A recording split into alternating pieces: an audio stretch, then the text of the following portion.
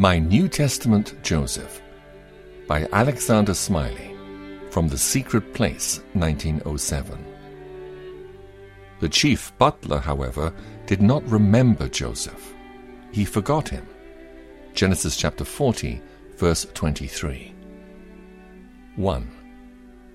Was it simply that the butler was absorbed in the affections of home and the duties of business? Through his imprisonment, he had been bereft of the touch of a wife's hand and the kiss of a child on lip and cheek. His occupation was in danger to going to another, and his prosperity of being lost.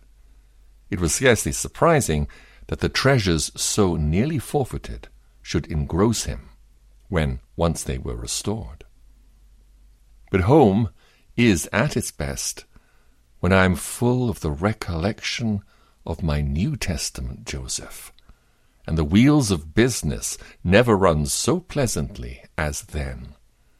I gain by thinking first of him. 2. Was it that at Pharaoh's court the butler was afraid to speak of his obligation to a Hebrew slave?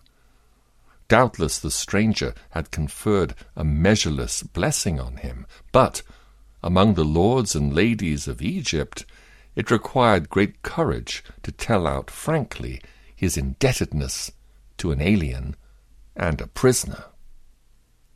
Just so, Christ in many circles is almost a forbidden theme. He is not fashionable in the mirthful world.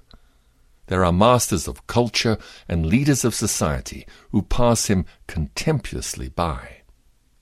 In such surroundings, am I brave enough to be his enthusiast, his witness, his champion? 3. Was it that the butler felt a kind of awe and dread when he recalled Joseph?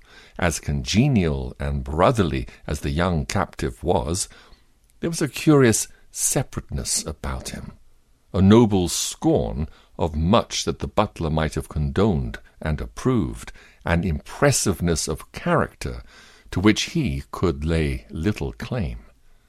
It may have been a relief to banish Joseph from thought. Just so, Jesus is holy himself, and he demands holiness in me. I am glad of his blessings, but I may dislike his commands. And yet the better I know them, the more resolved I shall be to bind them on my life. 4. Was it merely that the butler was unthinking and heedless? But he had not been so a little before, when the fetters lay on him and the dungeon walls shut him in. It does not commend him that he could become oblivious of his friend, immediately after that friend had lifted him into the king's palace.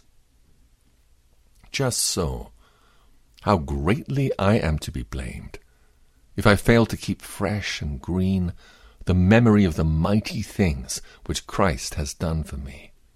Mine was the worst and most shameful thraldom, and his the most astonishing emancipation.